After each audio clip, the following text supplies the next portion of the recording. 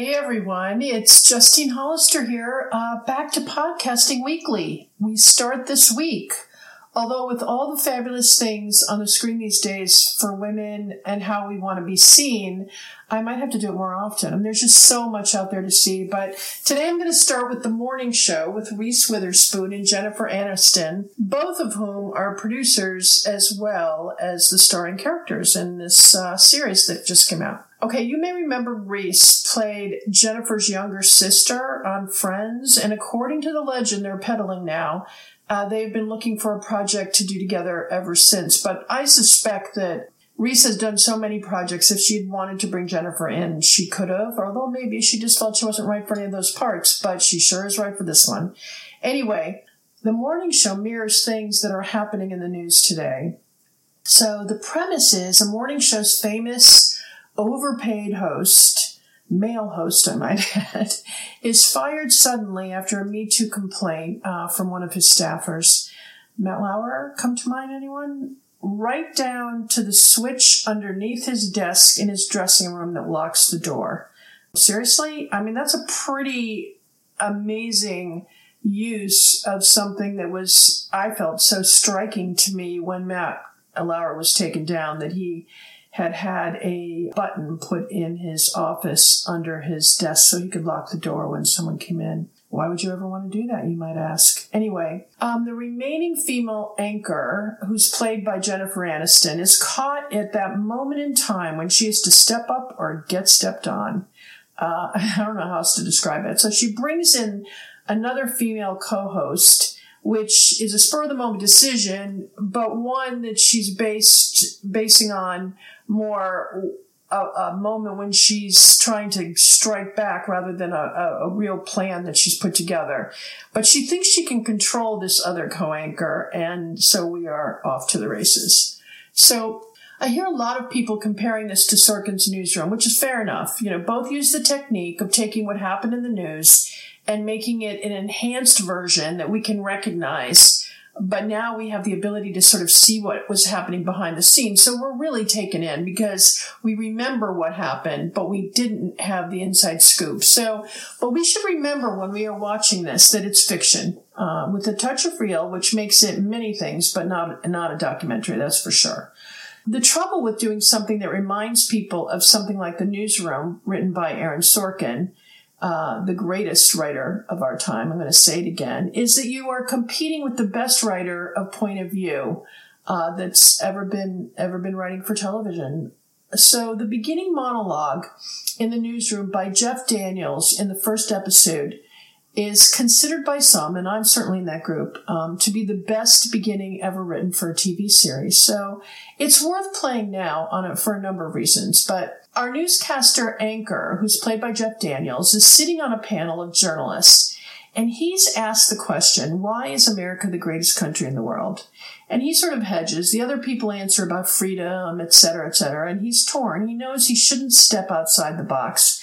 He shouldn't irritate his following, but he finally says what he thinks. So I'm going to play the beginning of that here. Why is America not the greatest country in the world, Professor? That's my answer. You're saying... Yes.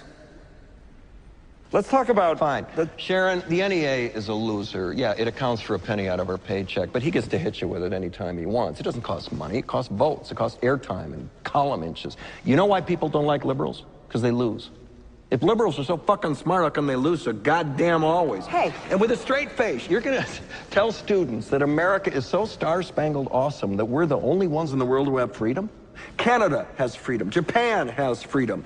The UK, France, Italy, Germany, Spain, Australia, Belgium has freedom. So 207 sovereign states in the world, like 180 of them have freedom. All right. And yeah, you, sorority girl, just in case you accidentally wander into a voting booth one day, there's some things you should know. And one of them is, there is absolutely no evidence to support the statement that we're the greatest country in the world. We're 7th in literacy, 27th in math, 22nd in science, 49th in life expectancy, 178th in infant mortality, 3rd in median household income, number 4 in labor force, and number 4 in exports. We lead the world in only 3 categories: number of incarcerated citizens per capita, number of adults who believe angels are real, and defense spending, where we spend more than the next 26 countries combined, 25 of whom are allies. Now, none of this is the fault of a 20-year-old college student, but you nonetheless are, without a doubt, a member of the worst generation ever. So when you ask what makes us the greatest country in the world, I don't know what the fuck you're talking about. Yosemite? Okay, you can't write better than that. I mean, I don't know how anybody could compete with that. But as if that's not enough, he then lessens the blow he just gave to all of us Americans with the second part. And the second part sort of softens the blow, but it also gives you hope, which was one of Aaron Sorkin's greatest things that he could do, is he could slap you down, but then he always brought you back up. And I'm going to play the second part of what Jeff Daniels says here. Sure used to be. We stood up for what was right. We fought for moral reasons. We passed laws, struck down laws for moral reasons. We waged wars on poverty, not poor people. We sacrificed. We cared about our neighbors. We put our money where our mouths were, and we never beat our chest. We built great big things, made ungodly technological advances, explored the universe, cured diseases, and we cultivated the world's greatest artists and the world's greatest economy. We reached for the stars, acted like men. We aspired to intelligence. We didn't belittle it. It didn't make us feel inferior. We didn't identify ourselves by who we voted for in the last election, and we didn't scare so easy.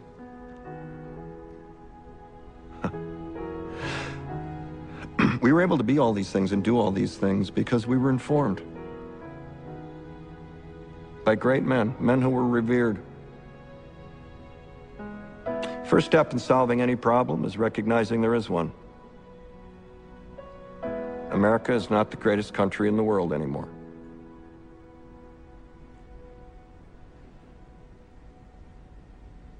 Enough? What you've seen there is, let me beat you up, and then I'm going to pick you back up and say, I know you can do it. Okay.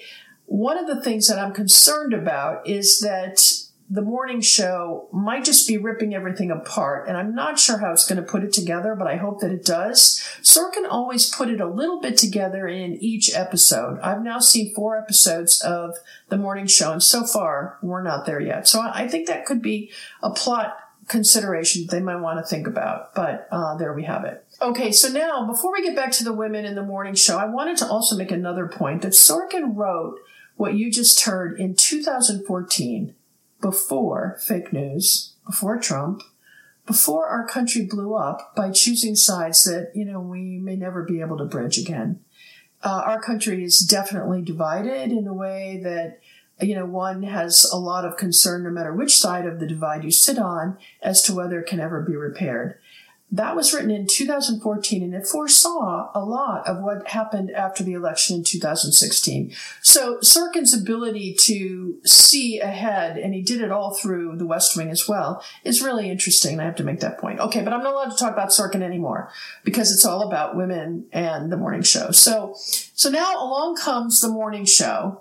And the writer, who, by the way, does an admirable job. Just wait until I play the Jennifer Aniston answer to Sorkin's opening. She just can't compete with Sorkin, who is and will always be in a class of his own. So Kelly Aaron wrote the show. Okay, you're going to remember her work from Friday Night Lights. Yep, that was her.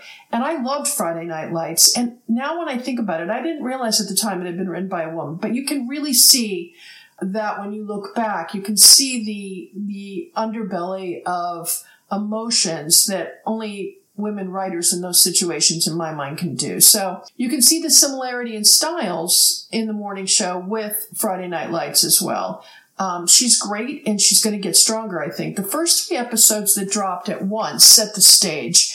The 4th episode is now off to the races. She's a solid writer, and I think she'll be fine.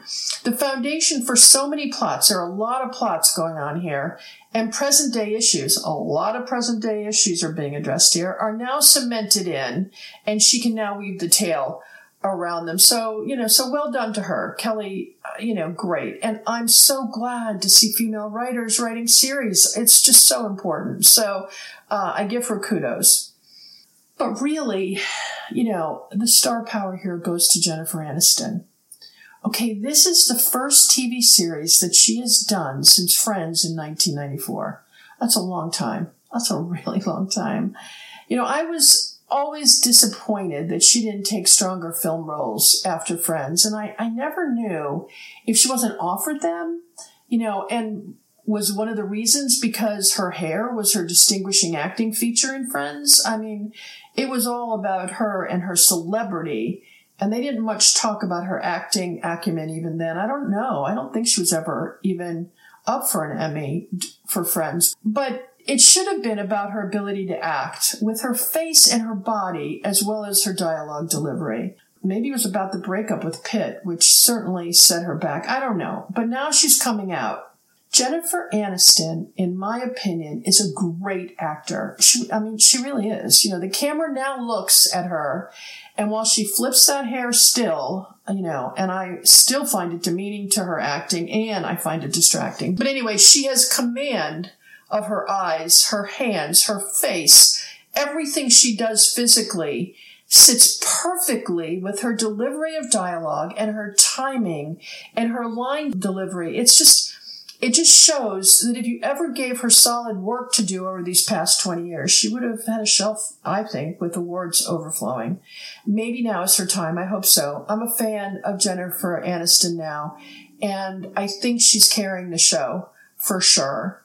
And I hope that she'll get the kudos she deserves and she's not so typecast as the girl next door that's a little bit of a lightweight actor that you can look at her in this performance because it is stellar. There is a lot of close-up face time, and I think it's hard to do. I assume that it is, but anyway.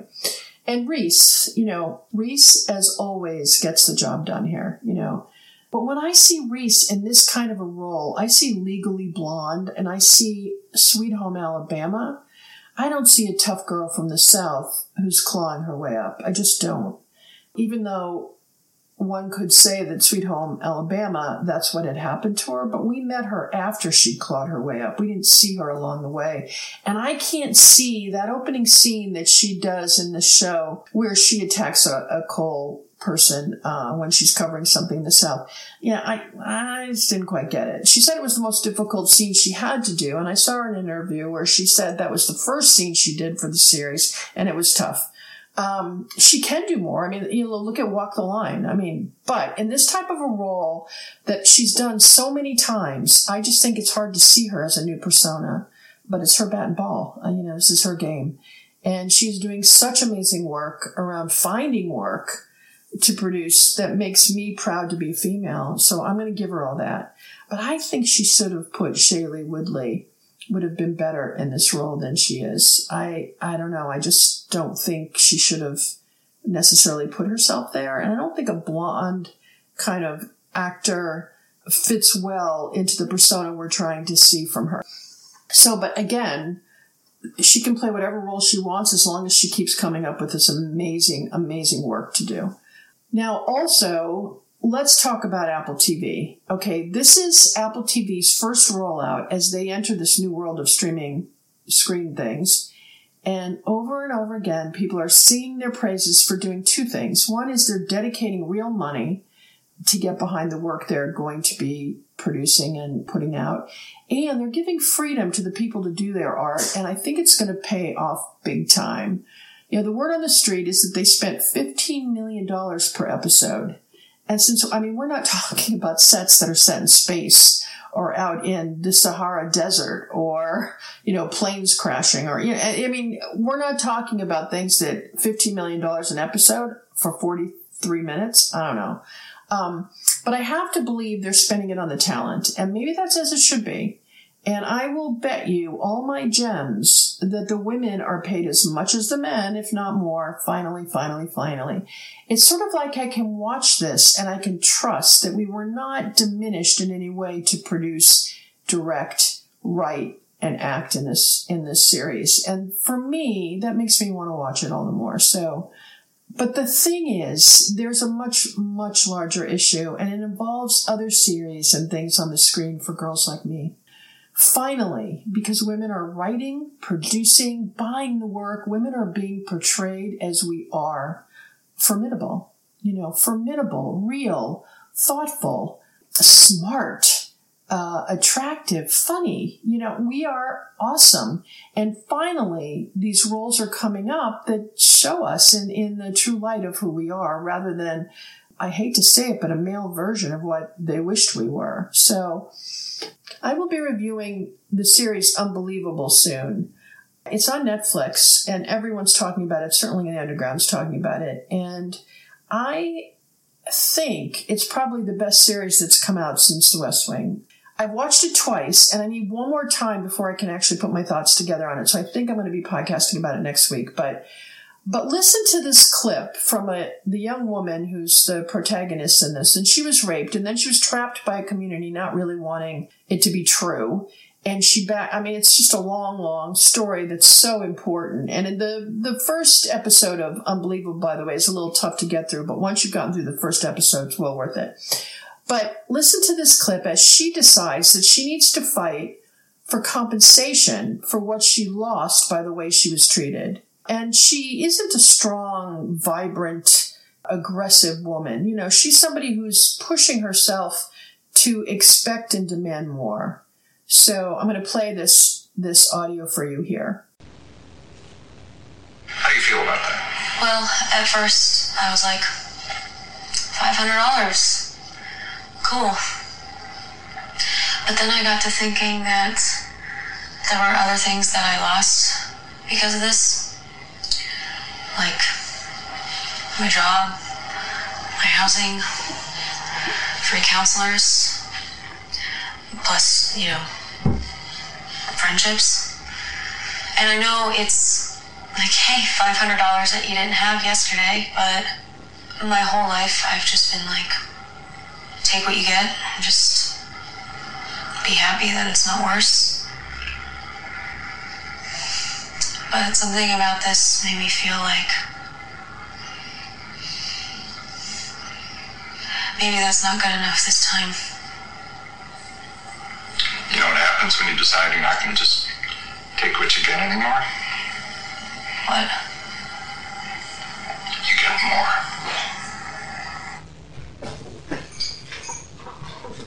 Okay, you listen to that, and you hear this guy say to her, what happens when you expect more? You get more. I mean, it's just so simple, but so real, so perfect.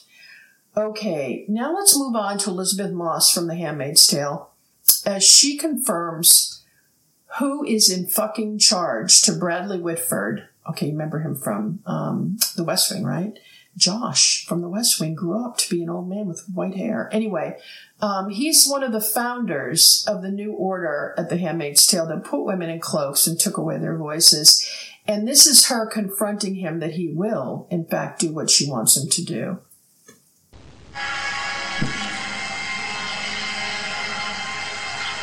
This can't have been for nothing.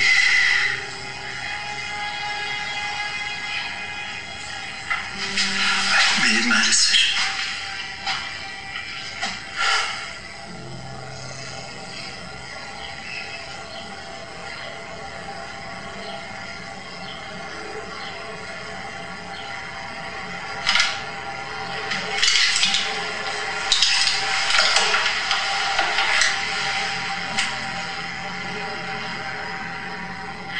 It's not your decision.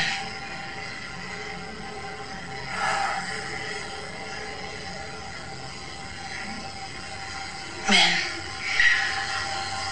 Fucking pathological.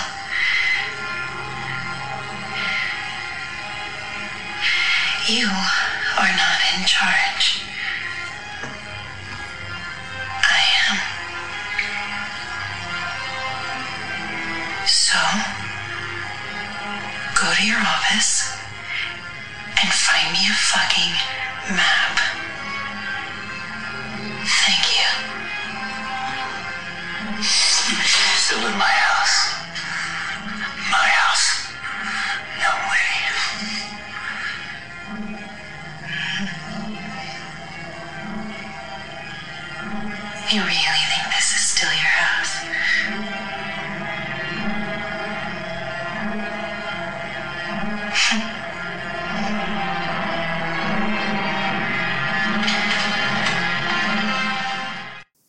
Okay, then last but nowhere least is Jennifer Aniston's moment of Emmy consideration as she tells the all-male management team at the news division that they are misguided in their belief that they are in charge. You, immediately. You have placed us in an impossible situation. You have embarrassed yourself. You have done something unforgivably silly. And for what? To what end?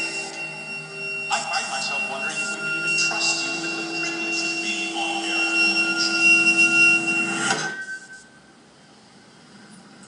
Are you done? I'm sorry. The part you guys never seem to realize is that you don't have the power anymore.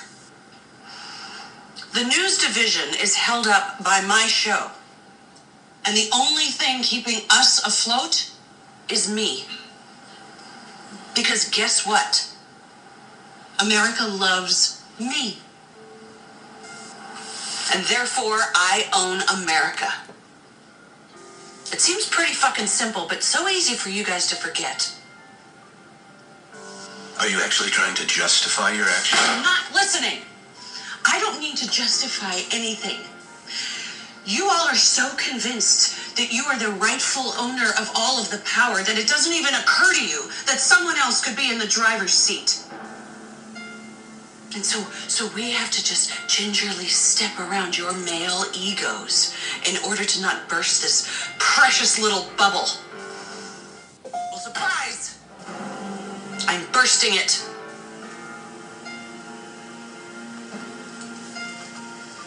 We are doing this my way. Because frankly, I've let you bozos handle this long enough.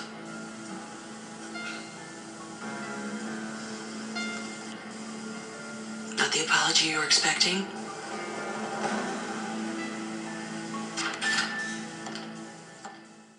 So right now, we are swimming in female programming, telling our stories, our fabulous, painful, fixable stories, for all the girls to see.